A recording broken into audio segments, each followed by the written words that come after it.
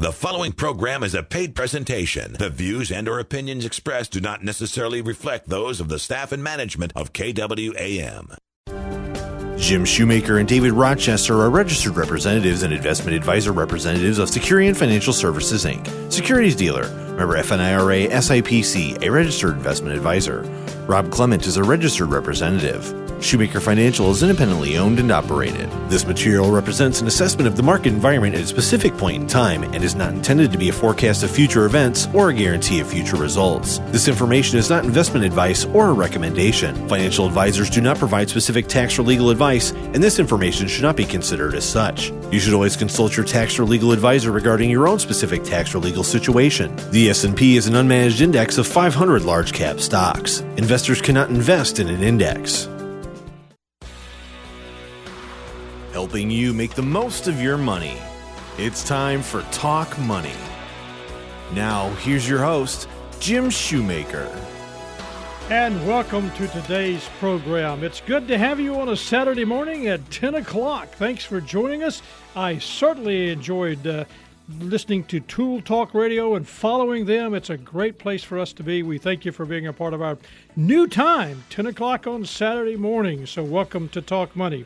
I don't know if you read this recently, but New York Governor Andrew Cuomo said during one of his daily broadcasts that people, not God, are responsible for the fact that the COVID-19 cases in his state have plateaued. I'm sure you may have read that. I did, was shocked. He was insistent that God didn't make things better. Man's work did. He said, and I quote, "The number is down because we brought the number down. God did not do it. Faith did not do it. And destiny did not do that. A lot of pain and suffering is the reason." And that's how it works. That's his comments. End of quote.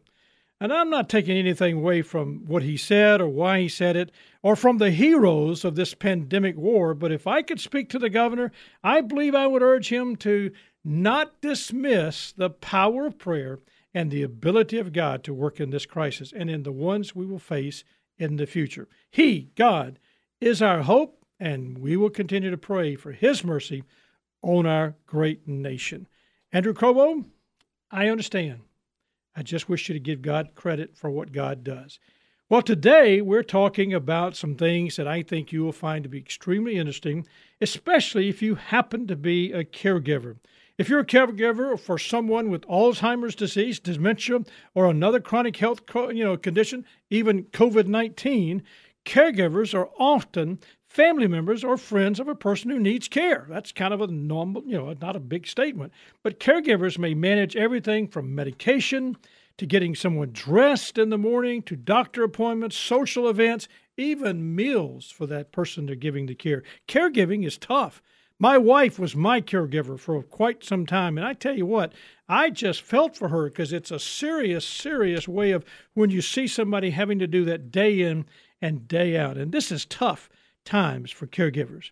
And that leads me to the second part of the program today, especially one of the most devastating events in a person's life. You go from being a caregiver to all of a sudden now you're dealing with the death of a spouse. When you feel incapable of dealing with life's routines, you're slammed with an avalanche of financial tasks that require immediate attention. Just what are the do's and the don'ts during this time of your life? Well, Rob Clement and David Rochester are here to give us some insight in developing and maintaining a care plan and to understand the do's and the don'ts when there is death in the family.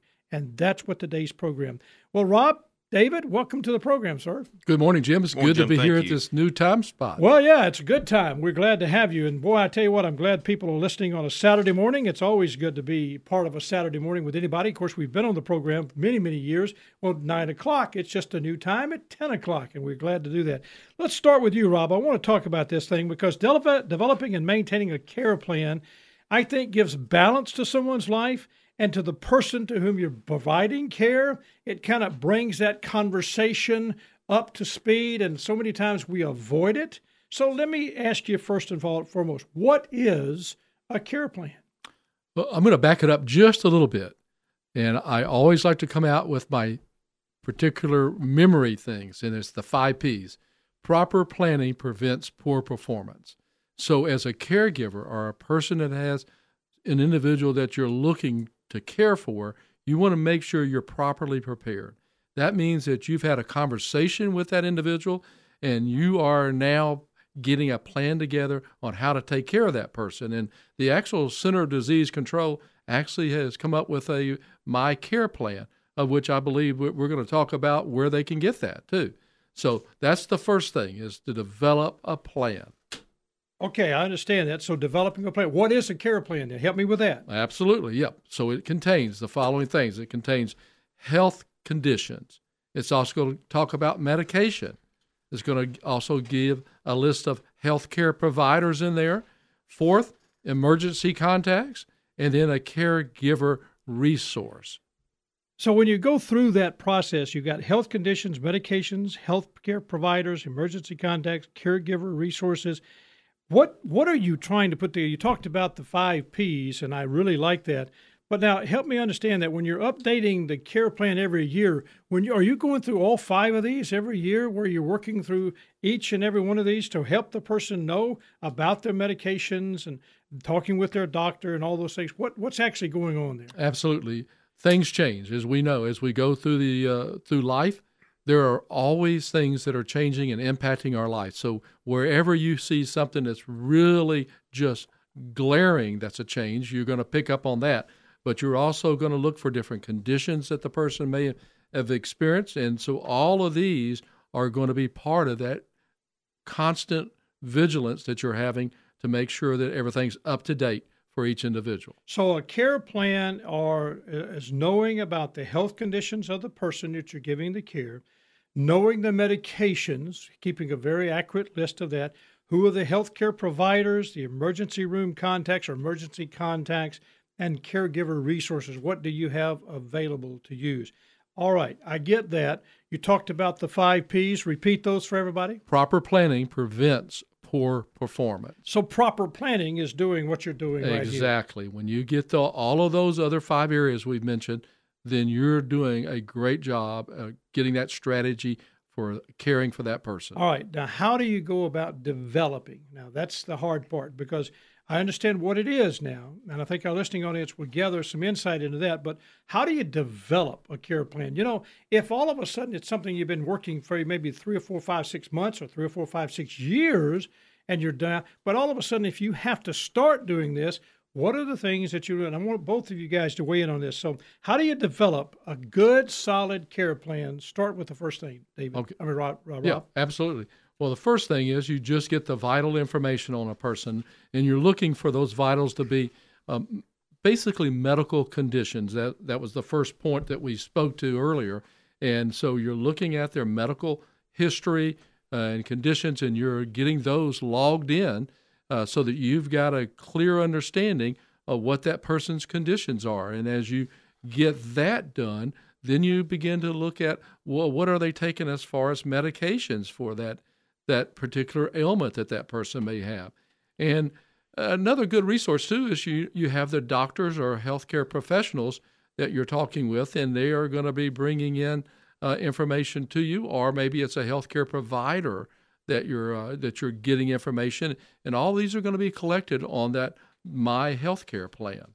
All right, so let me talk to everybody about this My Healthcare plan. That's a PDF that we're going to offer to everybody. If you just simply go to our Facebook page and like us on Facebook, it's there. It's called Complete Care Plan or My Care Plan. It's a PDF. You're welcome to go there on our Facebook page and pick that up for you anytime. And we've made it available to you. So it's My Care Plan. It's a PDF.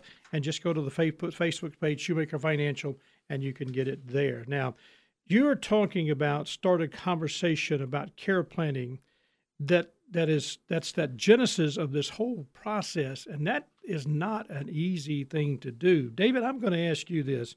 David, if you're talking to the person, I mean, I can go back in your career and where you've had those tough conversations, and Rob has had those tough conversations.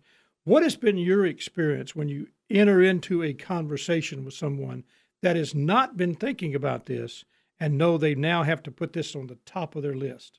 Well, again, I like Rob's acronym, but preparing ahead of time is the first thing. it's most of the time we're reactive. We don't anticipate. It's hard to anticipate a stroke or taking on a virus we had never anticipated before. So preparing ahead and then knowing what Medicare covers, I think, is important. Particularly, most of the time we're talking about people who are Medicare eligible, so they need to know what Medicare applies to, such as being able to manage chronic conditions, discussing their advanced care plans with that individual. A lot of this, again, is covered in the My Care Plan PDF. It covers appointments for people with Alzheimer's, dementia, memory problems, things like that. So knowing what Medicare covers is really important to preparing for this. So you've got to be able to, so the caregiver has got to understand it's just not showing up with a meal. It's not helping get to the doctor's office. It's not just dressing this person they're doing it. It's really thinking around the 9 dots. It's really moving out and taking some initiative. Now, guys, that can be easy for some people and extremely difficult for some others, and especially if you're an elderly person caring for an elderly person.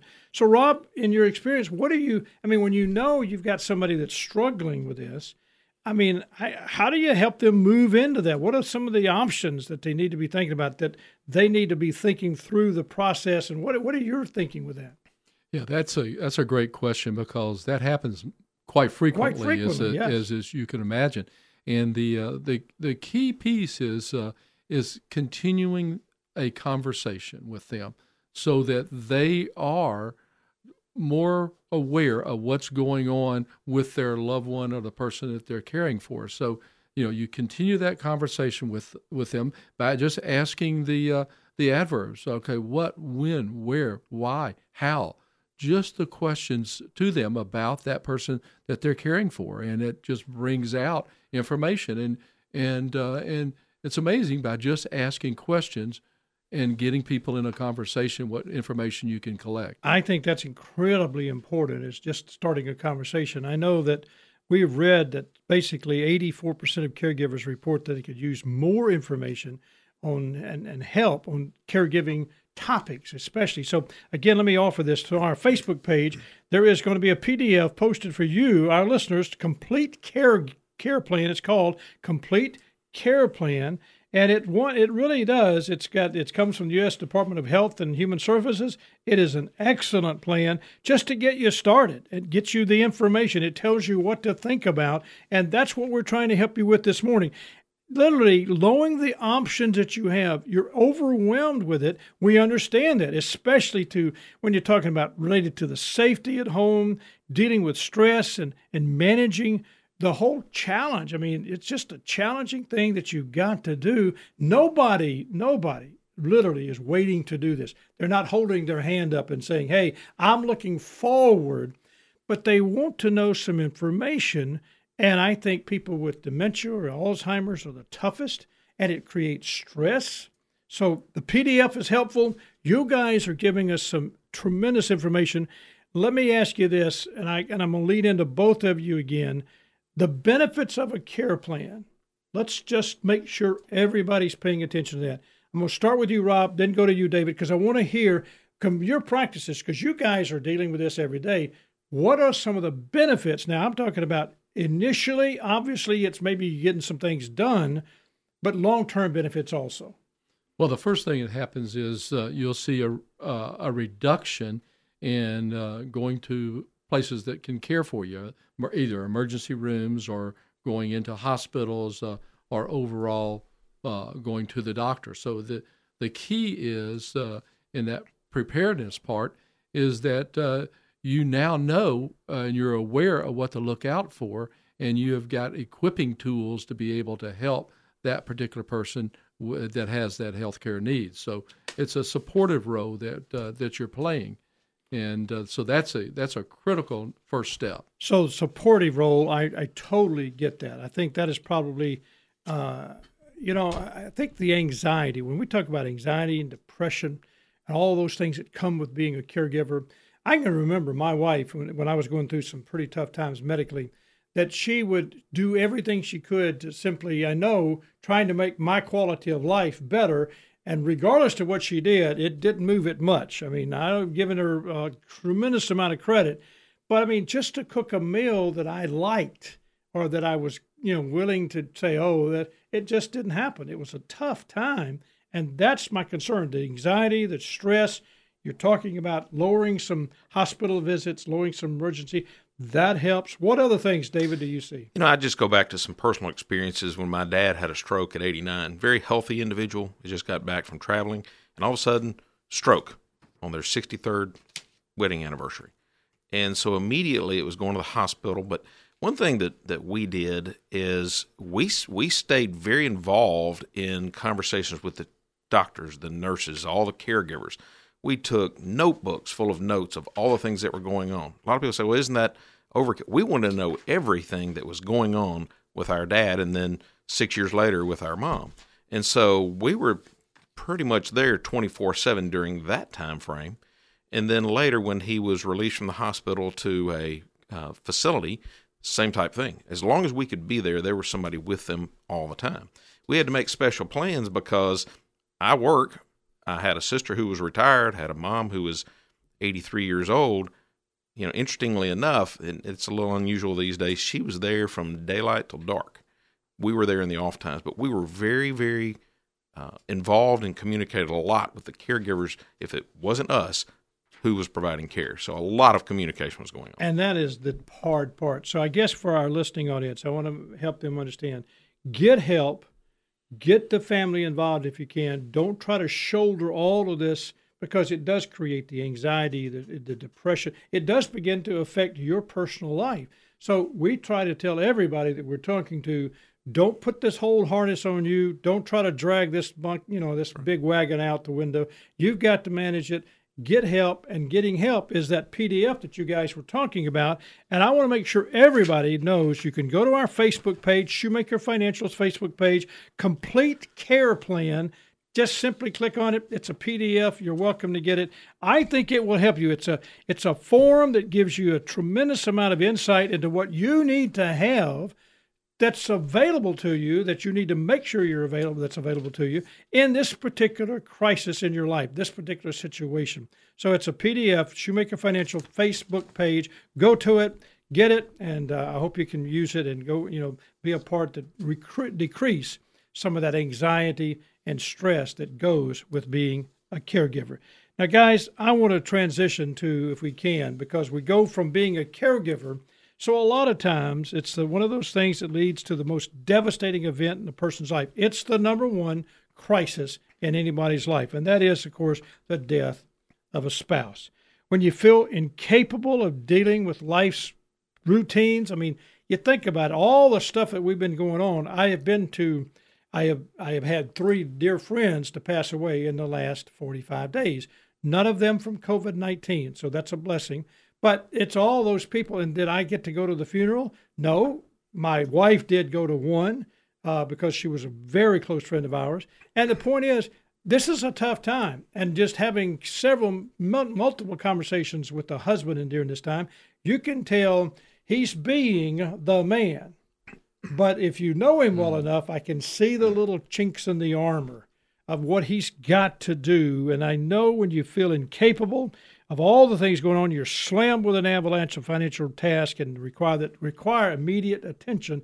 I want to give people some guidelines, David, some things to do if you're the surviving spouse. But before I get you to give me the do's, talk to me about the don'ts, okay? Sure, Jim. So, I've like yourself, been to a lot of funerals, dealt with a lot of situations like this, and we get a lot of friends and neighbors wanting to give advice.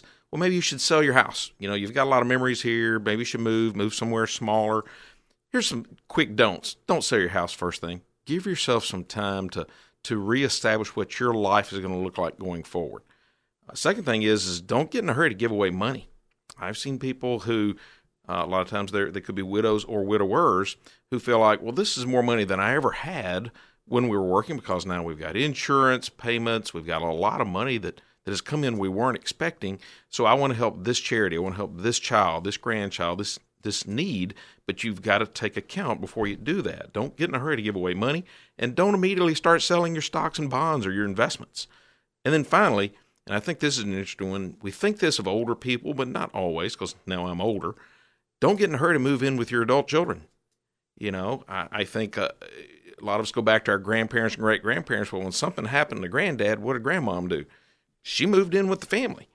Well, so that's where, as we've talked about earlier, preparing ahead, having these conversations, establishing what this is going to look like, is much better to do ahead of time than at the time we're going through this emotion. It's amazing because in the last 2 months, just I think with COVID-19, I've gotten more questions. We've gotten several questions from the show about what to do, and I think that's why we were wanting to talk about this. It's very appropriate because, in all seriousness, I think this is a time when it's uncharted waters for most people, and it's that time when they're emotionally involved, they're spiritually involved, they're financially involved. All of those things, all those emotions are going on, and they're not real sure exactly what to do. And I think that's the hard part.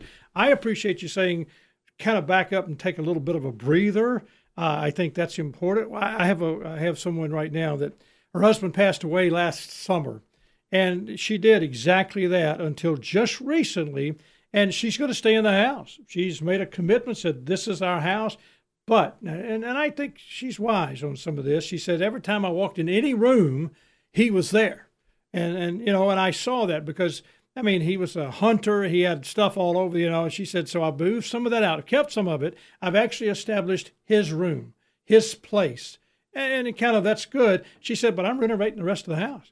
I'm tearing walls out. I'm making it a house that's my house. And I think what she's doing, and she actually, in long conversation with her, you can see that's becoming a turning point for her moving into the next. But she didn't do anything for 9 months. And she hasn't started this yet. She's just beginning to develop the plans. And so what is she doing? She's asking counsel, what do you think? She's beginning to think through that. And so she's not doing it emotionally. She's thinking logically as she's preparing for the next phase of her life. Okay. Well, and you can't do that, Jim, immediately. When you're going through all the emotions and, you're standing in line at the funeral greeting hundreds of people, your mind's not on what you're going to be doing for the next few weeks or months. So you do have to give yourself time to acclimate. Oh, and I think that's so critical, David. Thank you for mentioning that. Here's a question that we've got that I really want David and Rob to answer when we come back. And let me read it to you. And I quote this. This is from someone that wanted to get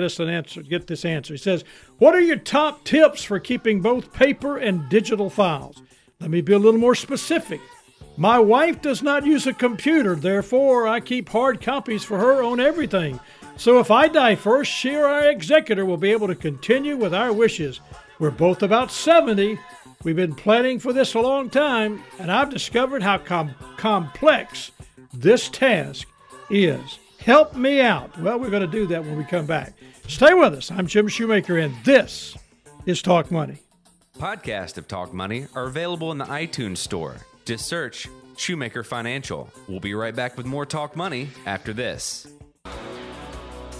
And now back to Talk Money with your host, Jim Shoemaker.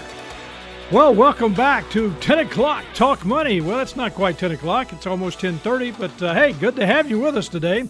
And it's a new program. We're doing some things a little different. We're glad to have you. We've, of course, been on the program here at 9 o'clock, but I'm just glad to have you at 10 and good to be a part of the program. Look forward to answering your questions about finances because this is Talk Money.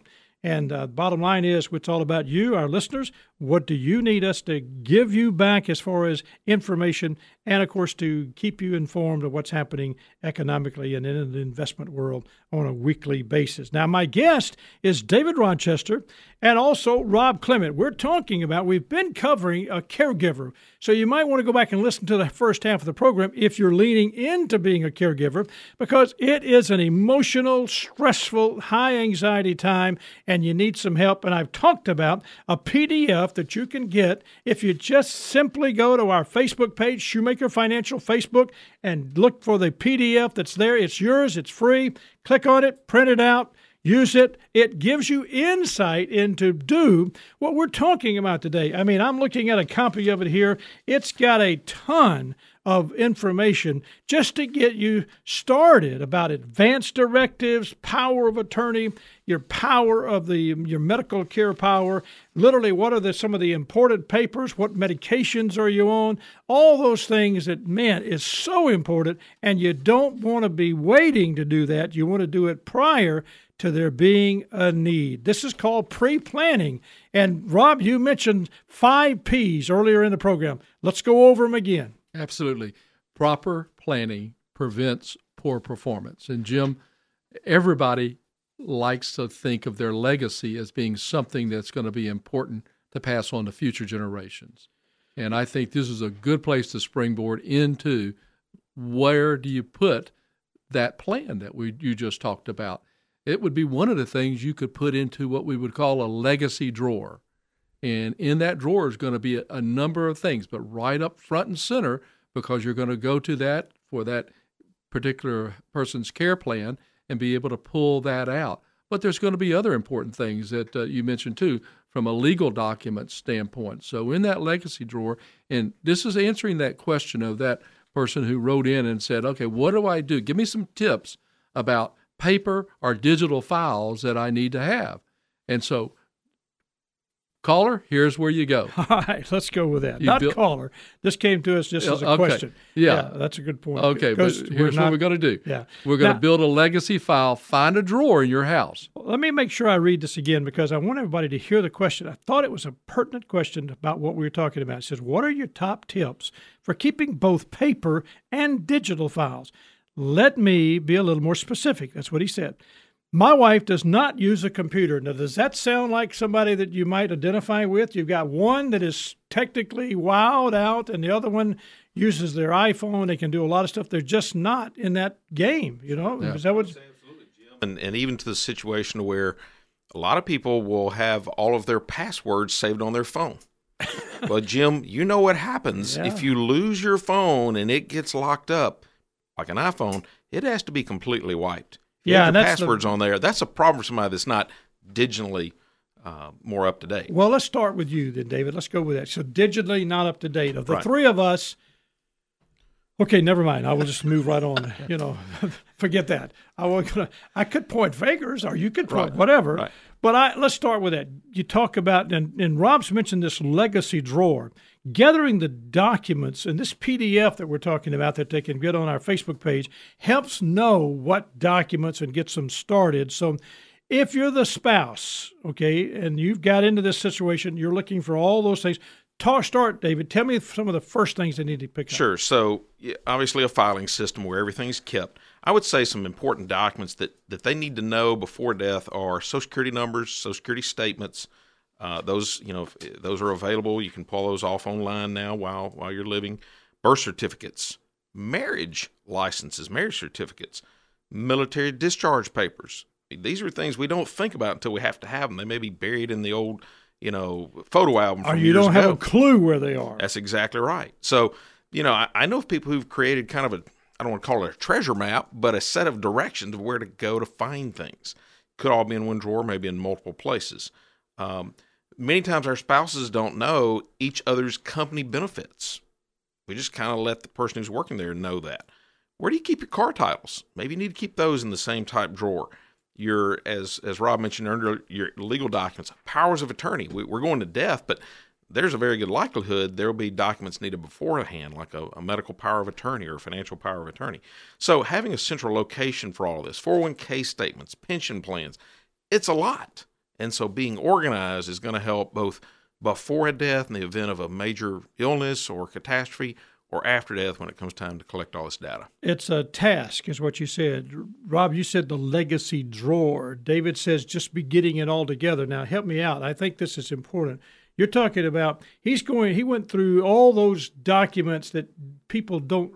I mean, it's really a major task to find that. We've had people go, I don't know where his military discharge papers are. I don't know where I thought our marriage certificate was here and it's not, or, I don't have a birth certificate. You've had people like that we've had to spend quite a bit of time to help them get through that. So putting all this together in the legacy drawer, Rob, as you refer to it, but now help me with some things that we don't, that we don't think is important, but they're critically important, such as banking statements and the bills and checking account statements. Help me with that, because I know that's things that go, well, I know where that is. Well, you find out that sometimes they don't know what, especially if the spouse that is now the surviving spouse was not the financial spouse. Absolutely. And so often today, people go paperless too, which ends up being a little bit more complexity in this whole situation. But for those people that have not gone paperless and they still get their bills or their bank statements,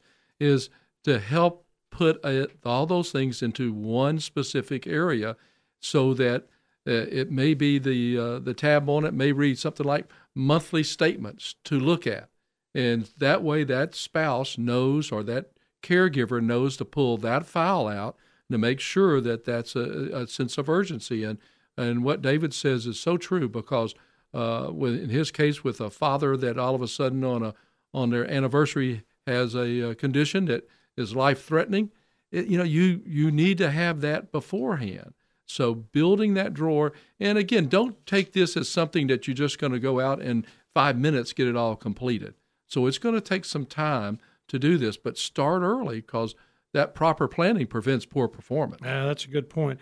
This guy says, we've been planning our first to die or both to die transfer of property to our heirs for many years. So this guy's not a new person to this. He's been thinking through this. It's been a pondering thing. He's going through. He says, I have discovered how complex it is to tag and file scanned paper and digital files in a best practices method for these exact purposes. He says, I'm not referring to estate planning. I just want a one-page document that identifies the location of all the pertinent documents. Help me, give me a tabloid, give me something. Is there a simple guide that can be used to simplify both the paperwork and the digital access to the locations of where everything is? Jim, I'll take that. There's multiple versions of it. We have a version. We would need to check to make sure it's up to date, but it is a document. It's a 2 or 3 page where you can fill it in. It's either you can do it as a fillable PDF, or you can print it off and hand fill it. And it's called Guide to Important Documents. And it's where you keep important documents. Again, it could be in a central location, but it may not. There are some things you're not going to keep in a central location. We'll see about putting that also on our Facebook page. That's a great point, because not only we're talking about this complete care plan that we talked about earlier, that's a good document that could be put on the Facebook page, or Shoemaker Financial's Facebook. All right, guys, let me transition. I want to take a break here just a second. And when we come back, I know there's a couple of other things that you want to make sure our listeners know that they have to put together. And then I'm going to go to Shannon Dyson. He's going to give us a CARE Act update, what's happening with the PPP, and some things you need to be paying attention to. So we'll be back in just a second. We've got Rebecca Brazier. She's going to talk about a Mid-South history moment. It's one of the best parts of our programs, and you're going to enjoy it on Saturday mornings. I'm Jim Shoemaker, and this is Talk Money. Have a question you'd like answered on the program? Email talkmoney@shoemakerfinancial.com. We'll be right back with more Talk Money after this. Though he is most famous for his very public part in the Scopes trial in Dayton, Tennessee, which concluded his life in 1925, William Jennings Bryan made a lasting impression on many aspects of American civil life and on the shape of our cultural landscape. Devout, populist, and progressive, Bryan was known as the Great Commoner for his faith in the collective wisdom of the American people. During his run for president in 1896, Bryan set the standard for future campaigns, delivering over 500 speeches across the nation while the other candidates stayed home, and was the first presidential candidate to campaign in a car. Though he never won the presidency, his efforts were rewarded by his appointment as Secretary of State under President Wilson. After resigning from this post in 1915, Bryan remained publicly active and campaigned vigorously for women's suffrage, which was passed as a constitutional amendment 5 years later. The phrase, "he kept the faith," is his epitaph. This has been another Mid-South History Moment brought to you by Shoemaker Financial. And now back to Talk Money with your host, Jim Shoemaker.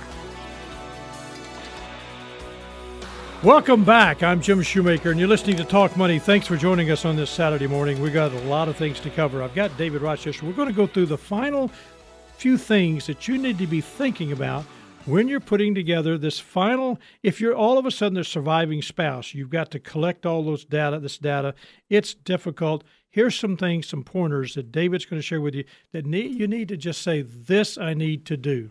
Sure. So one thing you'll need almost immediately after death is copies of death certificates.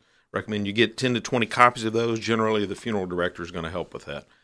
Make sure you pay your bills on time. Don't delay paying bills because you're going through this. Get help with it if you need to, but pay your bills so you don't incur any type of late charges. One thing that should happen pretty early on is notifying Medicare. If your spouse was 65 and up or you were 65 and up, Medicare needs to be notified.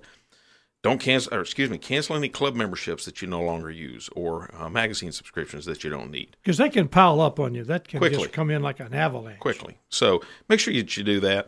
And I would say the next thing to consider is go ahead and start assessing your cash flow. Not immediately. Give yourself a little bit of time, but you need to know what your income and expenses look like because that's going to change. If you are already retired and you're post Social Security age, then there could be a change in your Social Security benefits. If you were both drawing each individually, then that may change as well. So you got to keep that in mind. Your income sources, pension incomes, Social Security incomes from your investments.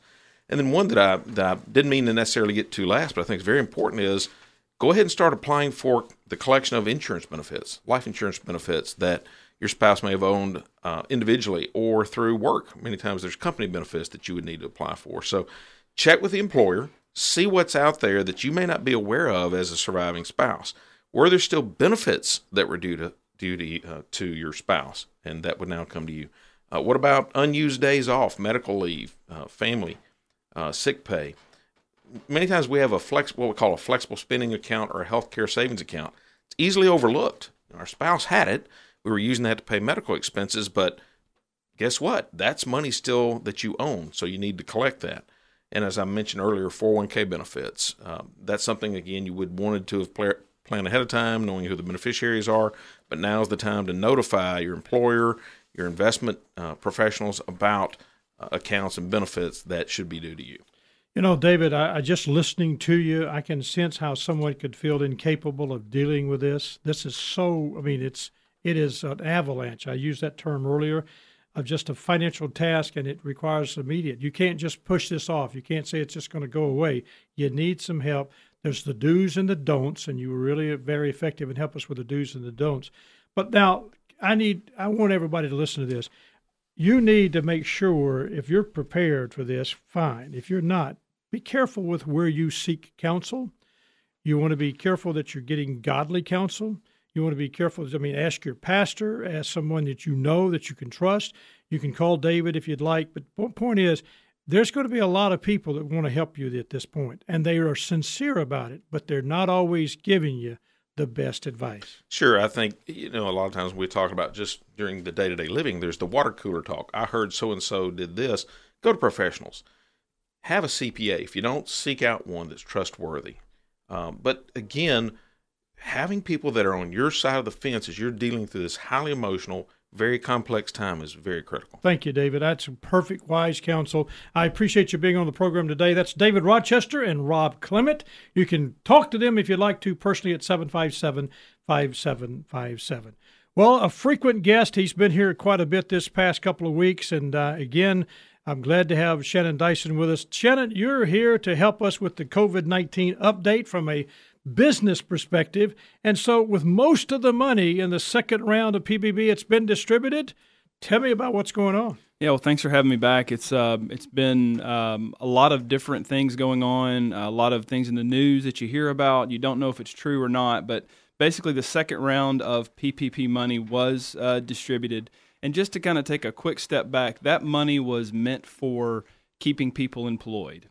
You've got businesses that are hurting from this pandemic. And so the purpose of that payroll protection program was say, hey, we know that you're not going to have business as usual. We know that revenue is not going to be coming in. We want to make sure that you're allowed to, or you're able to keep your employees there working Of course, we've seen record unemployment still. So help me with that. I mean, honestly, I've come back and said, why are we having record unemployment when we put in 2.2 or actually almost $3 trillion now into the economy to keep people employed? Yeah, and there are many people out there that will say, well, one of the reasons possibly and one of the problems that we've seen with this program is that a lot of the money went to publicly traded companies. And so you're talking over 175 publicly traded companies received PPP money. And it wasn't intended for them. Not intended for them. It's over $650 million. Million that was given to the larger companies. Okay. And so that money was taken out. So there was a statistic that was run by Forbes, and they said that 80% of applicants did not receive PPP funding through the first round of the loan being given out. 80%. So that 80% goes to there's your small businesses, and those are the people that were not able to get their hands on the money to keep those people employed. And so there was several things that were done, but the second round of funding has come through now. We're kind of in the middle of that those monies are going out. And one thing that we are seeing with this next round is that the loan amounts are smaller. The average loan amounts are smaller. That could be an indication that some smaller businesses are able to get their hands on that money. So when you're on the street, and I know you work with a lot of businesses here in the city, and you're discussing this, did they find this program? Now, I'm not talking about what the media may say, okay? I'm talking about would you discuss this with the people was this program good to them? Was it hard to get? Was it a major, just unbelievably a task that they, to work through? What did you find out as you talk with them? It's a mixed bag, and a lot of frustration, I think, is the best way to talk about it. A lot of companies that we talk with, they had banking relationships. They're smaller companies, and they submitted applications on day one. When they said, put your PPP application in today, they were there. They were online. They were submitting those applications. But they had banking relationships. They had banking relationships, and they were still frustrated because a lot of them didn't get calls back or they didn't get responses. Maybe their loan amounts weren't high enough or large enough to because these banks were making these decisions. I mean, they had to make their own decisions. The SBA is funding this money, but the SBA is not making the overall decision on who they are loaning this money to. So individual banks are making these decisions. So I think frustration, I thought I did everything right. I submitted my paperwork on time, and I haven't heard back from my bank yet. And so I think that was the overwhelming majority of people that I spoke with were frustrated. All right. So let me ask this question then. Now we know that there's some of these big companies that are giving the money back. Is that PR? What is it? Are they being requested? Is there a request to give the money back, or they are feeling the pressure? Well, one of the things that they made a part of the PPP program was an attestation that you are facing some sort of financial challenge due to the pandemic. And so what happened when a lot of these publicly traded companies were able to get the money, Treasury made a statement when the new round of PPP came in. I'm going to read it just so I don't get it wrong. Okay. They said it's unlikely that a public company with substantial market value and access to capital markets will be able to make the required certification in good faith, and such a company should be prepared to demonstrate to Small Business Administration upon request that the basis for its certification, according to the Treasury guidance released Thursday, any borrower that applied for a PPP loan prior to the issuance of the guidance and repays the loan in full by May 7th will be deemed to be in compliance with that certification. So basically what they're saying is, I'm glad you can explain it. We are going to come and ask, did you need this money? And you better be able to prove it. And if you think there's a problem there, you have until May 7th, which is tomorrow, soon, which is last week or whatever. May 7th, it's coming up. You have until then to return that money. Yeah. Okay, so can you hear audit maybe in the audit and a lot of things going on there. Yeah. I guess we have to play hardball, but you can't deny the fact that this has been a tremendous impact to the economy, and it's been a good thing.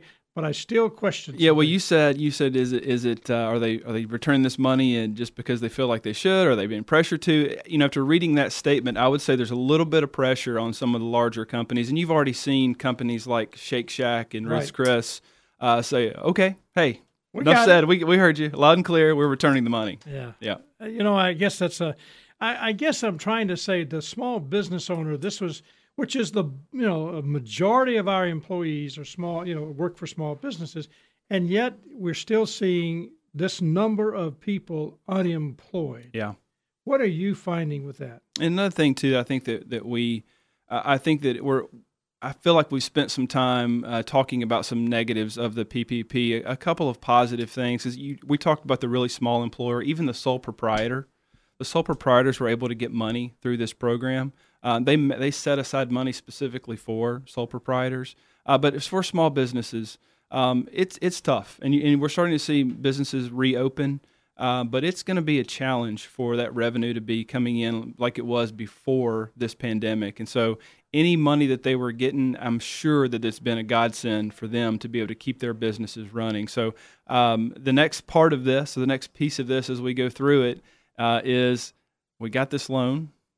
What are the provisions of the loan, and can I get this loan forgiven? And so I think that's going to be the step that we look at. Well, let's talk about that. What about the forgiveness? What requirements do they have? I know I've heard the sad part about it is you're listening to the media and you begin to say, okay, I understand it. Well, then you listen to somebody else say it, and I get a little confused. So now give me kind of what you understand, what you see, what you're working with about forgiveness. It's so funny. All of these different programs that come out, I think this is probably a consistent theme. We're not really sure. We have some sort of guidance, but we're not exactly sure.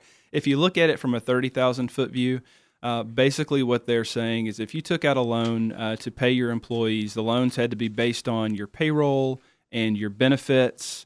You can use that money, and the number that they've put on it is if no more than 25%. So that means that 75% of your loan was actually spent on payroll and employee benefits, then your full loan can be forgiven. But if you spent more than 25% on things other than payroll and benefits, there's going to be a reduction in the amount that you can have forgiven. The other part of that is you have to keep your workforce at the same levels that it was before. And so you can't have laid off workers. You cannot have reduced salaries in that time. So if you received PPP funding and you're wanting to get that loan forgiven, you're not going to get the full loan forgiven if you have laid off workers or if you have reduced their salaries. And there's provisions. Of course, there's calculations of if you've lost 5 employees, that's a percentage. You're not going to get this percent, forgiven. So seek out a CPA or an accountant and that make sure can help you. Get some wise counsel. Get some wise counsel on that, because the next part of this is people took these loans thinking, okay, I'm going to get them forgiven. It's not automatic for most people. All right, let me shift a little bit. We are now back to phase 1 of starting up the economy. And in Shelby County, we've got some guidelines. And honestly, I've read the guidelines, and they are, I think, tough. I agree.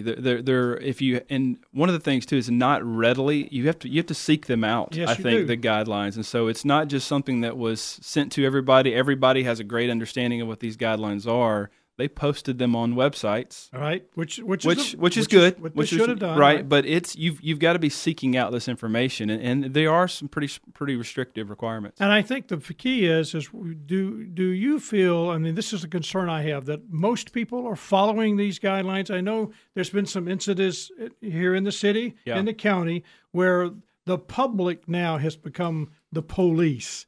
What are your thoughts? Yeah, that's kind of shocking. That's tough. We were reading about a couple of restaurants that had opened, and they were getting policed by the public, and people calling the police. They're not following guidelines or what we think are the guidelines. Now the police went out and they said, no, they're following the guidelines that they need to. But yeah, that's the next wave of people policing each other. And I think for the most part, I mean, there are some variations to this, but I think for the most part, people understand that, okay, we're trying to get the economy going back again. The worst thing that we can do is just go back out and gather in large groupings and have this thing come back full force. And so I think most people are following guidelines, but as businesses, restaurants, I mean, it's going to be tough to reopen and make sure your tables are 6 feet apart and that you're following all those guidelines. In your opinion, in a few minutes we got left here, let me ask you this. Are we making progress? Can you sense, the people you're talking to, that there's an optimistic mindset that we're headed out of this pandemic? Yeah, as far as progress, I don't know. I do know that optimism is, most people that I speak with are very optimistic about getting back to work. They know that it's going to be tough. They know that there's not going to be a switch just turned on and all of a sudden things are back to normal.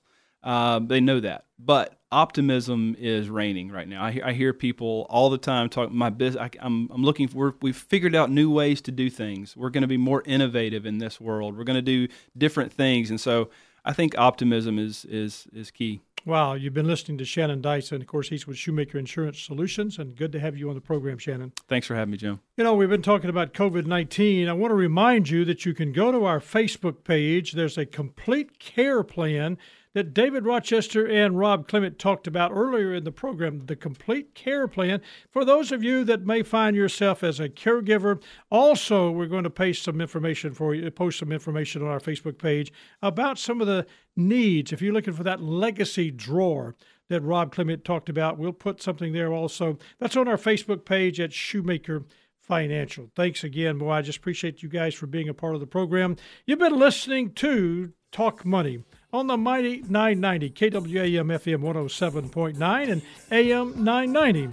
My guests have been, as I just mentioned, Rob Clement, David Rochester, and the infamous Shannon Dyson, who's here on a regular basis talking about COVID-19. If you have additional questions and would like to talk to these guys personally, you can give them a call at 901-757-5757 or 1-800-757-1059.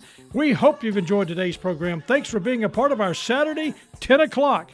If you have questions or topics and you'd like to hear them on the program, send them to talkmoney@shoemakerfinancial.com. That's talkmoney, shoemakerfinancial.com. To find today's programs on podcast or past programs, go to iTunes and search for Shoemaker Financial. Be sure to like us on Facebook.